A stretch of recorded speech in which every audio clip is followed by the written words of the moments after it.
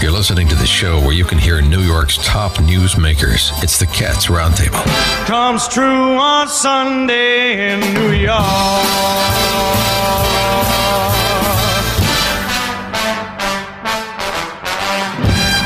Good morning, New York.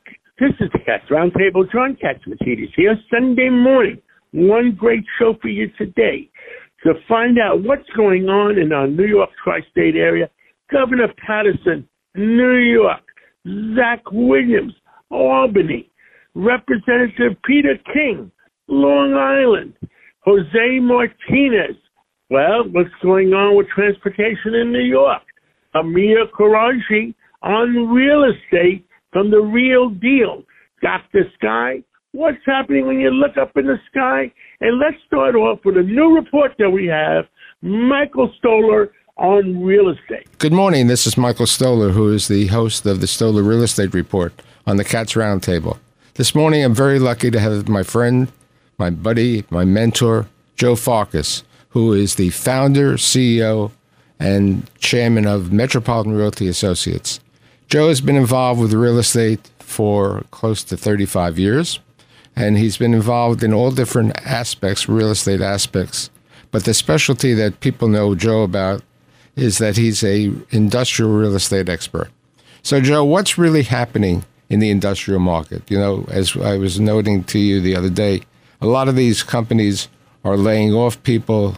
You know, then there's a question of, you know, e-commerce is slowing down, but it still looks like it's a hot business. What's really happening?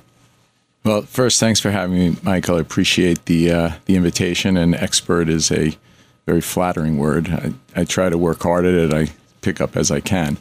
Nobody has come to me recently and said, Joe, I would like my packages delivered in 2 weeks. Please send those packages in 2 weeks.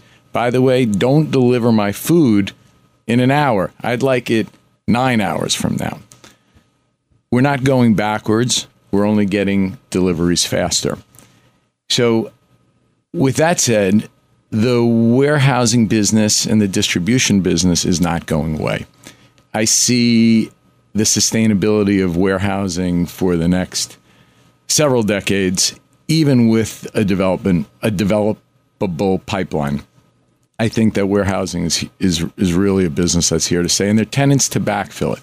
So you mentioned Amazon and maybe the demise of some of their employees and what's happened. I think that is a factor. I think that it's a part of the business. There's always going to be behemoths, and there are always going to be leaders in an industry, and there are always going to be people that ramp up and get big quick and take a lot of space. But the good news is, based on my thoughts about fast delivery, there are going to always be more tenants looking to backfill space. But with that said, I think that there is a sector of the business that I foresee and have said for a long time might be in trouble, could be a leading indicator of some vacancy. And that's, said simply, the multi-level ground-up construction for last-mile delivery companies in urban areas, where guys are building 5-6 story new construction out of the ground, looking to charge tenants $40-$45 a foot to cover enormous eye-popping construction pricing, which is all ramped up over the last several years. On top of that, charge for parking. I think that there's a price where tenants say naturally, I can't afford that anymore, even if rent is a small part of their business. But I think more importantly, with companies like Amazon potentially on the sideline, where so many of these mega mammoth multi-level buildings were built for, that's going to put a strain on vacancy. With that said, I'm a guy that likes single story. I've said it all the time. I like it simple. I like knowing that I can divide the spaces, and I like to know that I have tenants to lease space. Now, you specifically have been very bullish on Long Island City, Long Island, Nassau, and Suffolk County, and recently you've gone into Connecticut. Why? Why for those markets? For different purposes. The Long Island, Nassau, Suffolk play is really based on the fact that there is limited new construction. There's an extremely tight vacancy rate. It's as low as 2.7% as of the fourth quarter of 2022. And there's a huge mark-to-market play that is in demand right now. Rents that were set 10 years ago at $5 a foot have experienced back-to-back-to-back rent increases of 10 to 12 to 15 to 20%, where I know I'm buying a building, it might be at a low cap rate.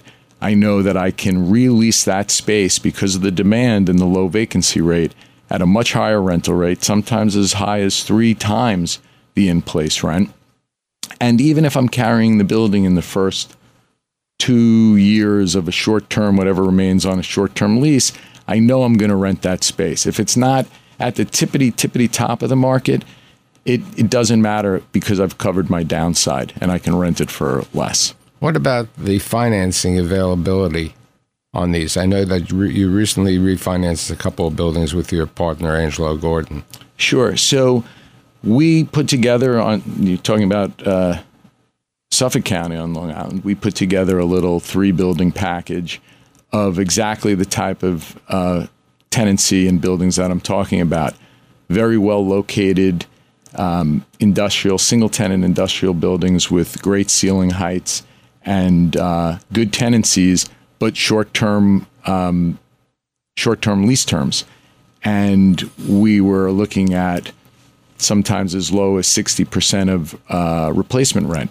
And we've seen a tremendous amount of interest from the local lending community, of banks that recognize that opportunity to put out money, very conservative lending, and there's been a lot of activity for it. And we were able to do a really nice deal with Israel Discount Bank, closed the last day of the year, I might even say.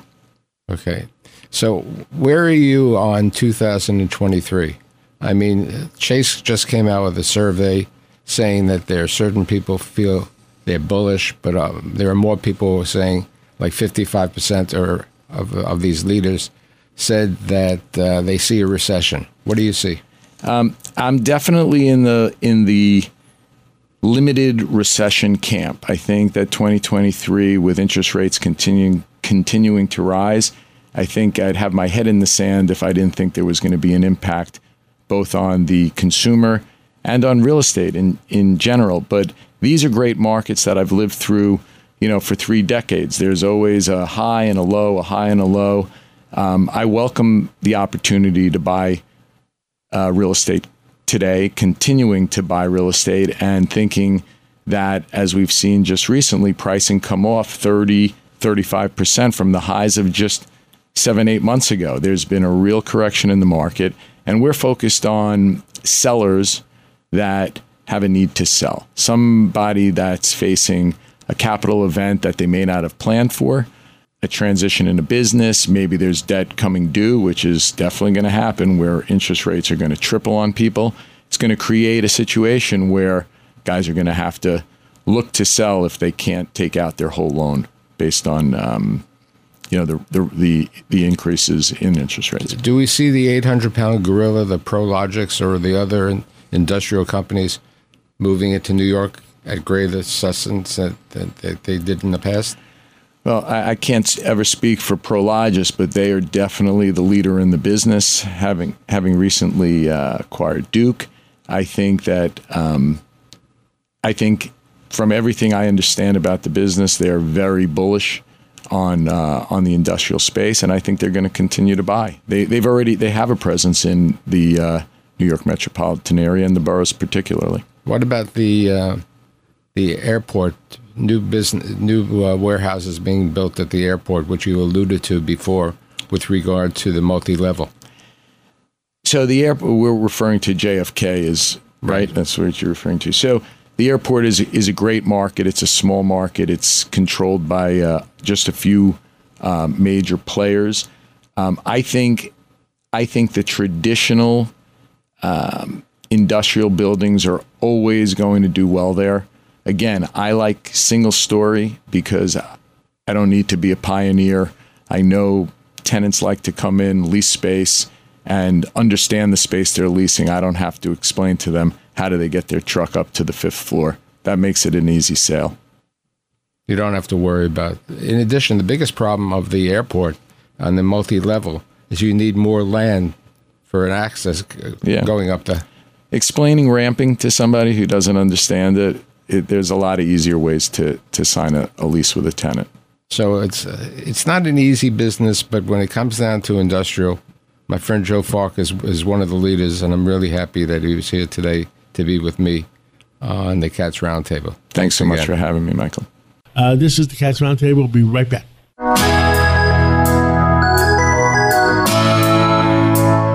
With us today is the former governor of the state of New York, Governor David Paterson. Governor, welcome to Sunday morning, and there's so many things happening.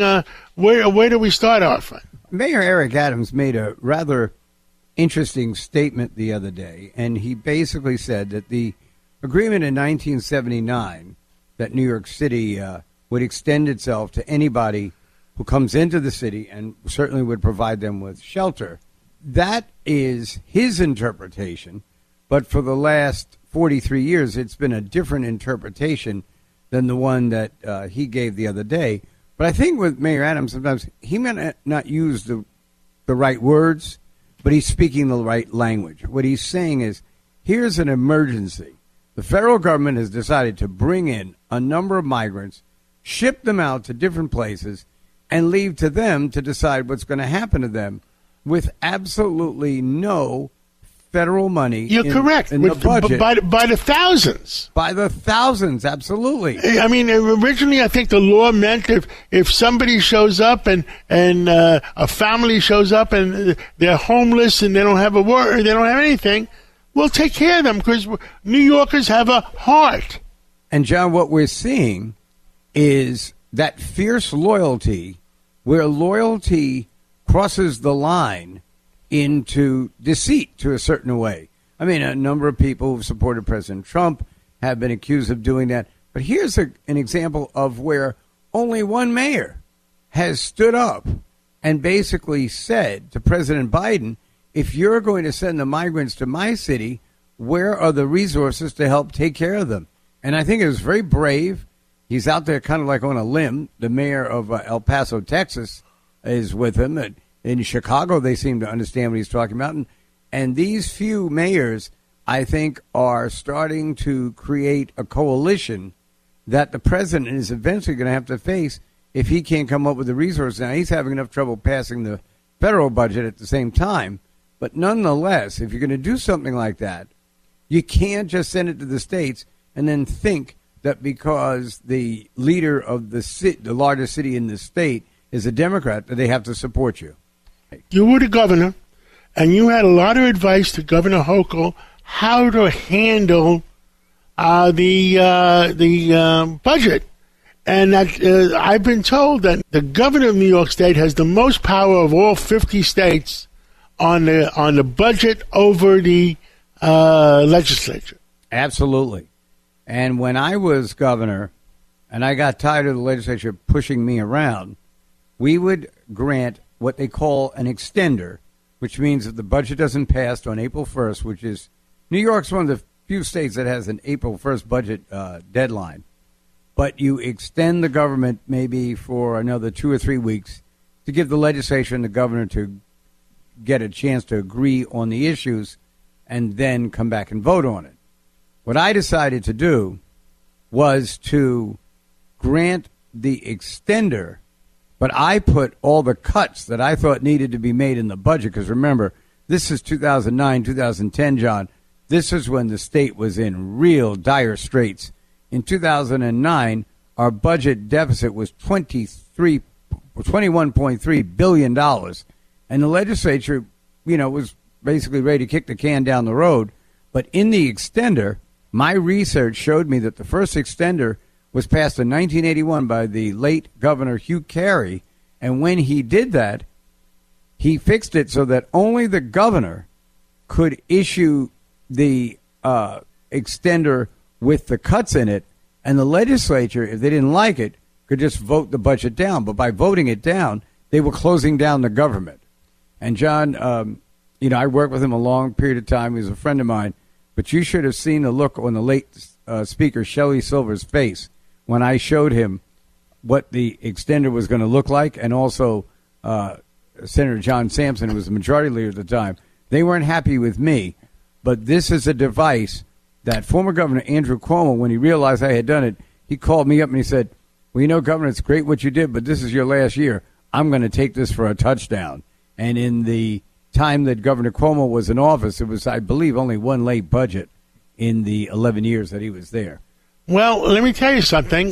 Governor Pataki supports you, Governor, because he realizes that power, too. I mean, if the governor can't be governor, why have the title? Exactly. And Governor Pataki, who went through some real late budgets, one that actually ended on August 5th, I believe, in 2004, something like that. I think that he really appreciated the input of the idea that the governor could just create a situation where either you vote for the extender and thus you're voting for the cuts that the governor wants, or you shut down the government. It's unfortunate that it came to that kind of cloak and dagger situation, but that's what we actually did. Understood. We'll catch up with you again next week. Well, I sure hope so, John. Thank you so much, and thank you for everything you've done for New York and the advice that you give other people in New York. Thank you so much. Thank you, John. And I like the advice you give me. With us today is Steve Cates, otherwise known as Dr. Sky, and he always talks to us every weekend. So when we look up in the sky during the weekend and we try to relax, we dream a little bit and find out what the heck is going on. Well, John, we start the program off this Sunday morning with exciting news. This past Thursday, an asteroid known as 2023 BU actually passed the Earth by, get a load of this, John, only 2,000 miles. Remember, all those geosynchronous satellites are about 22,000 miles up in space. The object allegedly was between 16 and 20 feet. That's a near record. And this is interesting. It was discovered by a gentleman in Russia.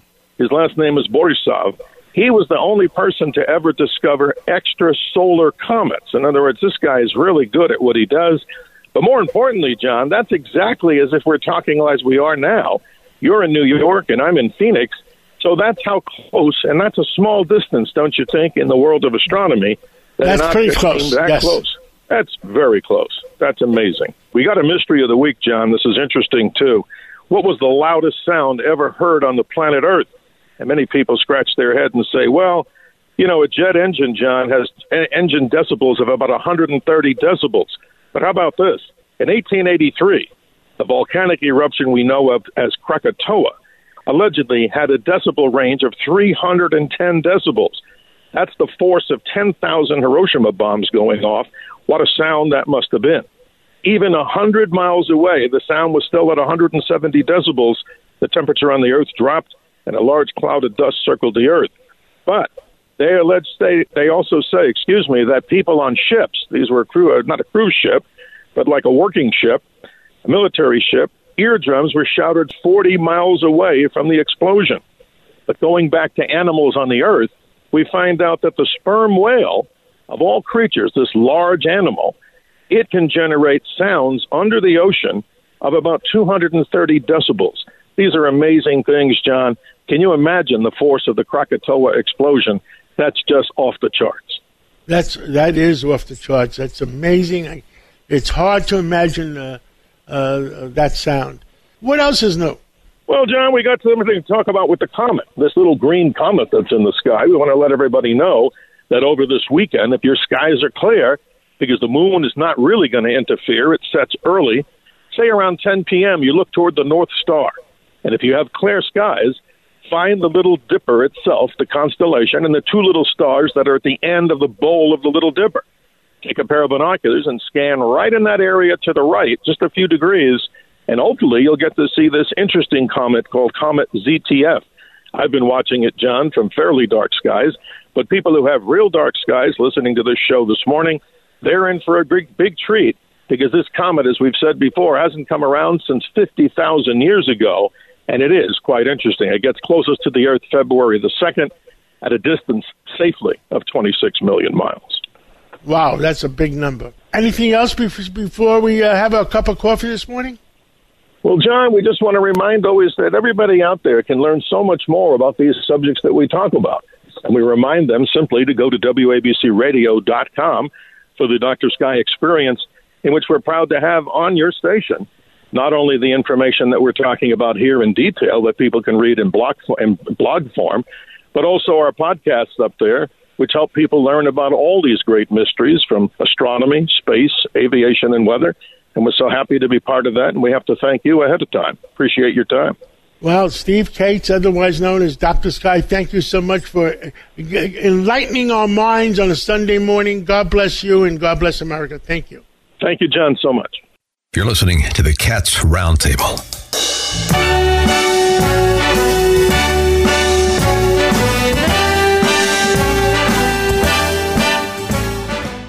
With us today is former Congressman Peter King to give us an update. What happened this week? And it's been a busy week for everyone. Congressman King, you represented Nassau County, parts of Suffolk, Long Island. You represented the people of New York. Give us an update of where do you think the people of New York are? Governor Hochul has had several discussions last week with the public. Mayor Adams has been out there being advocate. Give us your evaluation of where you think we are. Yeah, well, certainly a lot's been happening all over the state, starting on Long Island. We've had really excellent police department, excellent police commissioner, county executives, both Laura Curran and Bruce Blakeman, have been very tough on crime. And for the most part, things are being held under control. However, we had a situation this week where 4 migrants, and these are people who came in the country illegally, they drove out from Manhattan to Nassau County, went to Roosevelt Field. There's 4 of them, and they walked out with $12,000 of shoplifted goods. They shoplifted the stores in Roosevelt Field, over $12,000 of merchandise they stole. And it turns out, though, they can't be deported because even though they are here illegally, they're claiming political asylum or they're looking for asylum, and they can't be removed from the country until their asylum hearing is finished. Now, this is insane. These are people who are using our country. First of all, 90%, 80% of these cases of people asking for asylum turns out to be bogus. Just an excuse they use to try and stay in the country. But if they are coming here legitimately asking for asylum, and yet then they flagrantly violate the law like this, I mean, I can't imagine going to a foreign country myself, and I'm applying for a permanent residence in the country or for a political asylum, and I go around robbing stores. I mean, this is, and it wasn't some spur of the moment, John. You always use the expression of the guy stealing a loaf of bread for his family. These are people who drove out from Manhattan to Nassau, that's Manhattan through Queens, into Nassau, to Roosevelt Field to steal these goods. So this was all planned. It was a well-planned operation. And now they can stay here until they get their asylum hearing, which could be months or years ahead. And that's assuming they'll even come back for the hearing. Why would they come back for the hearing? They weren't. They're people here, people without a country, without a county, without a city. They don't have ankle bracelets, do they? No, there's nothing like that at all. And they can just disappear into the woodwork, and which is what happens more often than not. They disappear, and they don't come back. And when me and you were talking to the police commissioner a while back, they said that, well, they arrest everybody with guns. And in New York City, there's a minimum 1-year sentence if you're carrying an illegal gun or gun without a license. But if you're given a parking ticket or an AD or whatever they call it these days, why would you show up at court? Yeah, the courts are so backlogged. The criminal justice system is in such a state of confusion that the odds are that unless this person ends up getting locked up again, his name's not going to appear anywhere. They can disappear and go into the shadows or go in the wind, as people say it, and just get away with it. So we have to have tougher conditions, and that goes back to Governor Hochul. In the beginning, she's got to impress on the state legislature the importance to change the bail reform laws, to change these discovery laws, to change the fact of to raise the actually to lower the age for crimes. We had on the subway this week. There was that weatherman for Fox News or for Fox 5, I guess it was. Anyway, he sees, it was 1:15 in the morning, he's on the subway, and he sees 4 young guys, I guess 15 years old or so, beating up a senior citizen and actually putting his hair on fire. He jumped in to stop it. They beat him up, and I guess before he got out of the hospital, those kids are out of court, they're home, and because they're under the age of 16, they nothing really can be done to them. So this is insane. We have to get tougher with the laws as far as youth crime, as far as bail reform. Also, the governor has to make it clear she's not going to allow taking away police immunity. It's qualified immunity, which means they can be sued at any time. And she has to make it clear she's not going to give in. She's going to stay firm. And I think at that stage also, Mayor Adams should get involved supporting the governor. And both of them should go out to the people and make the case, saying that this state legislature, these state senators, these state assembly members are not voting to protect you. They're voting for some left-wing, progressive, ideological cause, which is causing murder, it's causing rape, it's causing so much increase in crime and basic quality of life crimes because of this. And so I think Kathy Hochul, you said, John, she's a tough Irish girl. She's got to get out there and fight. Mayor Adams is a former cop. He knows what has to be done. He has to go out and fight alongside the governor to get these things done. I think that her whole governorship is up. If she doesn't win this fight with the legislature, with the state senate is going to be the real governors of the state, and she's just going to be a puppet. And that would be terrible to have those people, those left-wing progressives, to have them running New York State. There's hundreds of thousands of people leaving New York State, New York City. It'll be nothing compared to what's going to happen if these people actually end up running the government. Thank you, Congressman King, for your input and everything you've done for our country, and continue to speak out for our country. And we'll catch up again real soon. Terrific. Thank you, John. Thank you. Protect your dream home with American Family Insurance. And you can weather any storm. You'll also save up to 25% by bundling home, auto, and life. American Family Insurance. Get a quote. Find an agent at amfam.com. Products not available in every state. Discounts may not apply to all coverages on an auto or home policy. Discounts do not apply to life insurance policies. Visit amfam.com to learn how discounts may apply to you. American Family Mutual Insurance Company, SI, and its operating companies, American Family Life Insurance Company, 6000 American Parkway, Madison, Wisconsin. With us today is Jose Martinez. He's a transportation expert, and he's at City, New York, and he's a senior reporter there. Jose, many things are happening in New York. Congestion pricing is happening. Maybe, I'm hoping not. Also, the MTA, possible shortfalls in their budget. And it looks like Grand Central and Penn Central is combining to have better transportation. Can you fill in our listeners?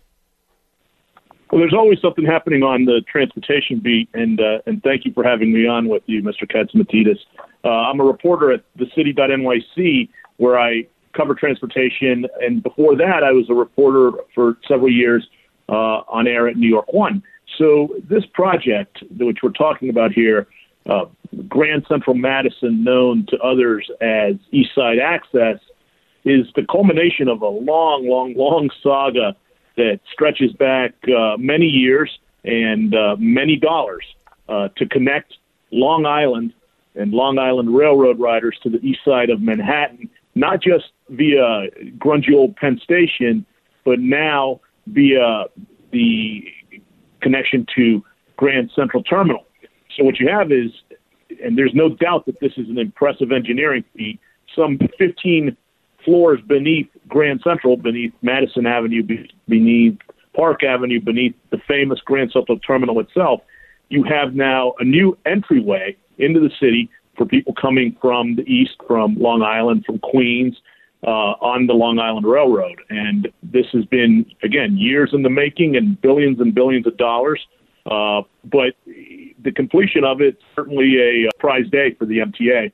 And for those officials who have pushed for this thing, problematic as it may have been, they have finally reached the finish line here.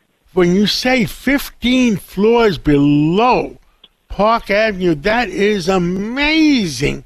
And how much money did it take, and how long did it take? Well, this goes back to 2009. And when the construction started, of course, the completion date since then was pushed back a time or two, but it's about $11 billion. And again, it's an engineering feat because this is how it was once described to me by a former top official at the MTA, sort of the secret mega project. While people were having a glass of wine in the food court at Grand Central or what have you, several stories beneath them, you had this project being carved out of Manhattan bedrock and connecting the Queens via a tunnel, the 63rd Street Tunnel, and opening up a new passageway for commuters on the Long Island Railroad who now have an entry point to the east side of Manhattan. A pricey one, but it's not Penn Station. Well, I mean, I think that's wonderful because does that mean when the Long Island Railroad comes in, it stops first at Grand Central, or you have to go to Penn Central to come back? Well, you have both options. So it depends where you're coming from, what line you're on, but you now have the chance of a shot into Grand Central instead of taking one into Penn Station. But you have both options now, and eventually what the MTA is planning to do through what's known as the Penn Access Project is to have a connection to Penn Station on the west side of Manhattan for Metro North. That would also be a first. So that would be 4 new stations in the Bronx for Metro North, and then a new entry in the Penn Station for Metro North riders. So you're seeing some changes on the commuter railroads and significant completion of a mega project, albeit one that arrives a little off schedule. What other news you have for our train riders or transportation? Congestion pricing. I think it's the worst thing that could happen in Manhattan because, it's just going to make Manhattan even pricier. What say you on that? That has been put forward and is slow rolling its way forward, very slowly rolling its way forward, is congestion pricing, where drivers, entering the most congested parts of Manhattan, south of 60th Street, would be told with the money, again, being put toward transit improvements. So it's not been tried in this country. It's been tried in other cities, in Stockholm, in London, I believe a few others as well. It's never going to be popular with many drivers, but for the purpose of easing congestion, lightening the load on the environment, going a little greener, and certainly not least raising billions of dollars for the MTA, that's why it's there. Now, it's been delayed through multiple presidential administrations. It has slow-rolled its way through the process. At this point, I believe Governor Hochul has said it's on pace to perhaps begin by 2024. So that's where we stand with congestion pricing. But the MTA, beyond that, has a ton of financial problems that it faces. In terms of the money that it needs to fill massive budget gaps in the coming years. This is as only 65% of the ridership has come back from pre-pandemic levels for a system that depends a lot on revenue from the fare box. So if those riders don't come back, the MTA is looking, and this is for operational budget purposes only, not for capital. But the MTA is looking at some big-time problems. There's no doubt about it that it hasn't recovered, and it has a ways to go. Jose Martinez, I want to thank you for bringing all New Yorkers up to date. Is there anything else you want to tell them? Keep listening, keep riding, and, hopefully good things ahead for the transportation system. It's always an interesting world to cover. I've been doing it a long time, and please check out our work at thecity.nyc. Well, thank you so much for bringing us up to date, and we'll catch up with you again real soon. Thanks for having me. Thank you. Gotham City had Batman. New York City has the Catman. You're listening to the Cats Roundtable. I'm back in the New York groove. I'm back. there's so many things happening in the real estate industry in New York and in Florida and New Jersey. We'd like to get an update of what's going on. Construction seems to be at an all-time low because in New York, let's take New York first. There's no incentives. The 421A, which gives incentives from the city and the state to build new properties, has gone away, and we don't really know if it's going to be in a new budget. And interest rates on construction are the highest ever. And home sales. Why would anybody give up their home if they have a 3% interest rate versus buying a new home and paying 6 or 7? So, Amir, it's your floor to tell us. Listen, I think it's important to look at it in context. From 2020, which was a very slow year for construction, to 2021, we added about 8,000 units to a total of 28,000 units that were built in New York City. And then things slowed down when the whole when the Fed started increasing the interest rates. Everything slowed down. The entire cycle slowed down. People couldn't buy. People couldn't sell for the same reasons that you said. And it's unfortunate because the price of commodities have come down. Lumber, as you remember, was at an all-time high just about 14, 15 months ago, and now it's dropped down about 70-80%.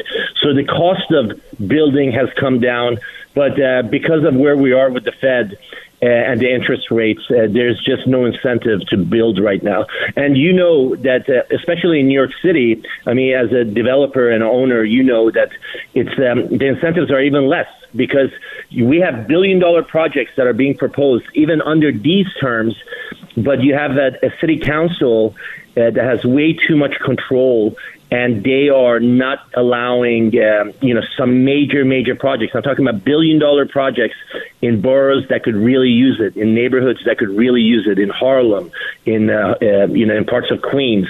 And they've been shut down, and they're being challenged because they expect the developer to give, roughly 50% of the project for affordable housing. Affordable housing is very important in the city. It's part of the fabric of the city. It's important to have it. But, when you ask people to pay what they have to pay for land, for construction costs, for, interest, and then they're supposed to make that work along with 50% or 60% in affordable housing or whatever it is, it's just not feasible. It's not doable. I mean, some of the stuff that you've built, you have to do 70-30 or 80-20. Even to make those work, it's challenging. The burden all of a sudden becomes on the people who can afford to pay rents because the rents that you take away, you reduce for the affordable housing. Obviously, you still have to make $1. You're a businessman or any developer who's proposing a project, and that challenge becomes bigger and bigger. A lot of cities have been destroyed. San Francisco, I understand, is a vast wasteland.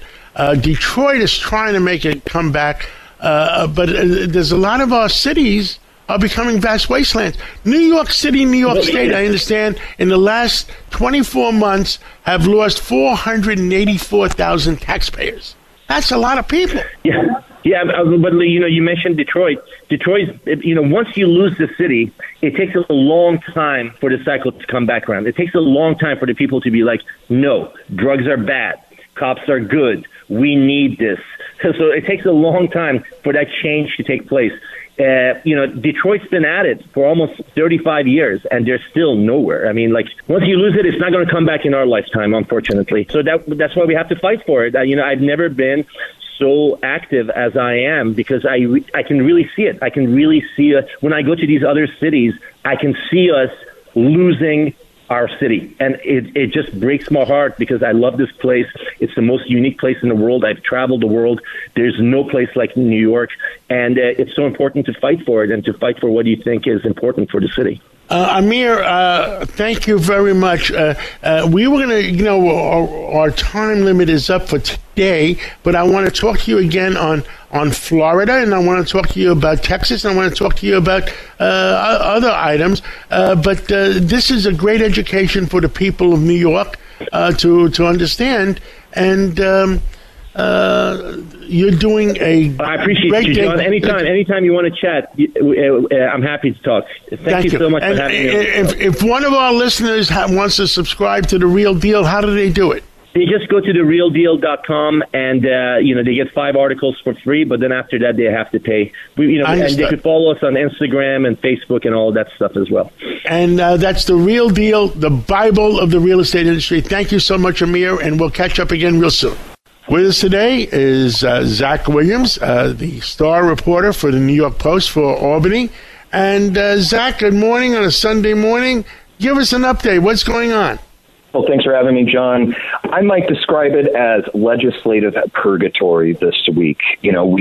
Two big issues still lay in limbo. One of them is the governor's nomination for chief judge of the Court of Appeals.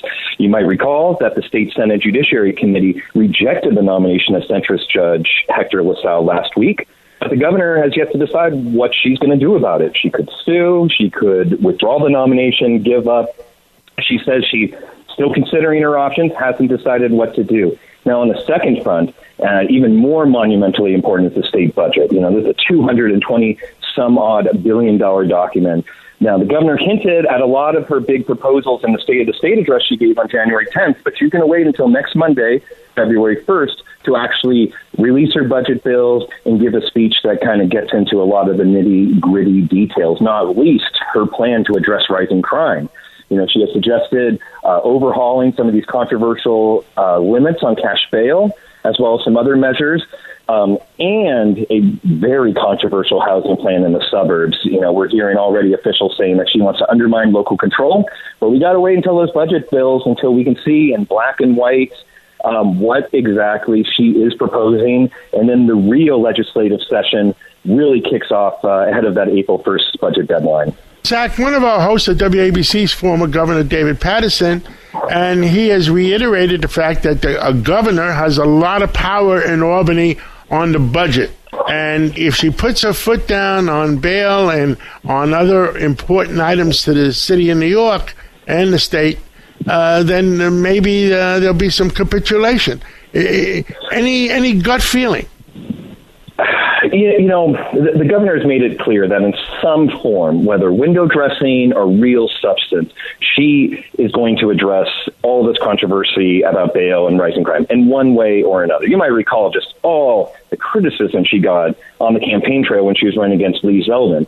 But that said, there's a lot of things that any governor wants to do in their state of state, and some of them are aspirational and some of them are very pragmatic. Now, the governor, she came into office, first woman to ever win a full 4-year term in office. Yeah, it was closer than expected against Lee Zeldin, but it was still 6 points, definitive enough. And somehow she spent an enormous amount of her political capital on this LaSalle nomination. And, it's really hard to look 1 month later and say that she just has leverage over state lawmakers like she used to. Many of the same ones that she wants to, stretch themselves a little bit, get outside their comfort zone, the mostly New York City progressives, these are the same people she's fighting with LaSalle over. What favor do they owe her at this point? She just made them waste weeks of their time when it was clear this guy wasn't going to pass. But that said, the LaSalle nomination is not over yet. Now, the governor could maybe throw it into budget negotiations, whether or not it wouldn't officially be part of a budget. It is a judicial nomination, but she could say, hey, if you do this, if you don't hold a vote on LaSalle on the state Senate floor, you're not going to get this. That's and then we got this housing plan. So, there's a lot of moving parts here. Governors typically focus on a few key issues. Last year, Hochul devoted a lot of her political capital to a last-minute effort on bail. In past years, Andrew Cuomo, pushed congestion pricing hard or this or that. And, the governor has fights right now on at least 3 major fronts, public safety, housing, and still this judicial nomination. And it's really hard to see her just having enough influence over the state legislature to get all 3 done, given the a plethora of opposition from the right, the left, on this and that. It's not easy being governor, and I don't think this governor is in a particularly great situation after this disastrous nomination that's really soured a relationship with the state Senate. Mayor Adams' speech the other day on the state of the city reiterated the fact that if we put away 1,700 repeat violent criminals, the city will be a better place to live in. And Governor Hochul gave a speech that I attended at the New York City Partnership on Thursday that said that she's going to give more power back to the judges. Well, I think the matter of judicial discretion comes back to something that the governor said in her State of the State address. It was in the accompanying booklet that outlines all these policies. But she mentioned she wanted to revisit the least restrictive conditions standard. This was a legal standard passed along with bail reform in 2019 that basically requires judges to give people pretrial the least restrictive conditions given the crime that they've been charged with, their criminal background, et cetera, et cetera.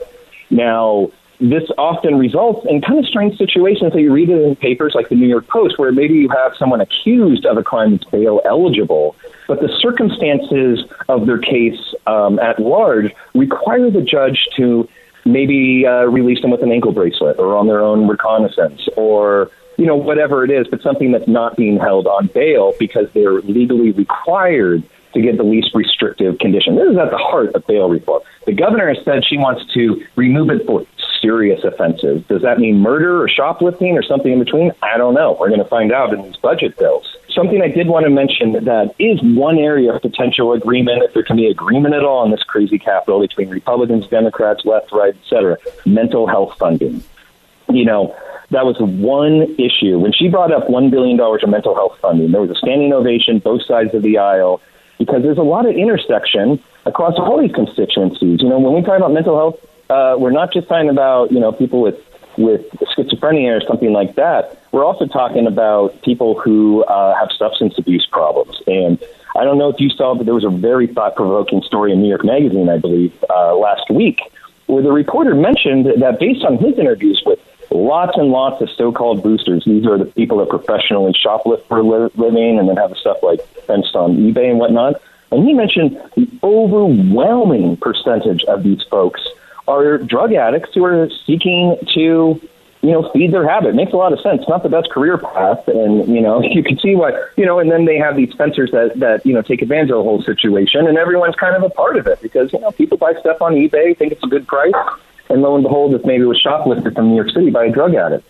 Now, that $1 billion, we're going to find out details. Where is that money going to go for? Is it going to go for, high schoolers recovering from mental health issues in the pandemic? Is it going to combat drug abuse? Is it going to do all sorts of things?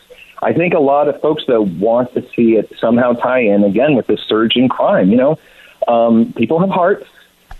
People that, are shoplifters and that type of thing. Many of these repeat offenders you mentioned, arrested dozens and dozens of times, a couple of weeks at Rikers ain't going to cut it. These people need real rehab. It's not easy. It's not cheap. But the governor put $1 billion on the table, and that could make a big dent in some of these repeat offenders. Agreed. Zach, thank you for your input, and thank you for your update to all Americans and all New Yorkers. And we'll catch up maybe next week and see what the heck is going on when those dates for the governor are starting to get closer. Sounds great. Real pleasure. Thank you for being with us for the Cats Roundtable Local Edition, the #1 show on Sunday mornings in New York. Keep listening to us for the Cats Roundtable National Edition between 9 o'clock and 10 o'clock. So we'll be back to you in a few minutes after the news.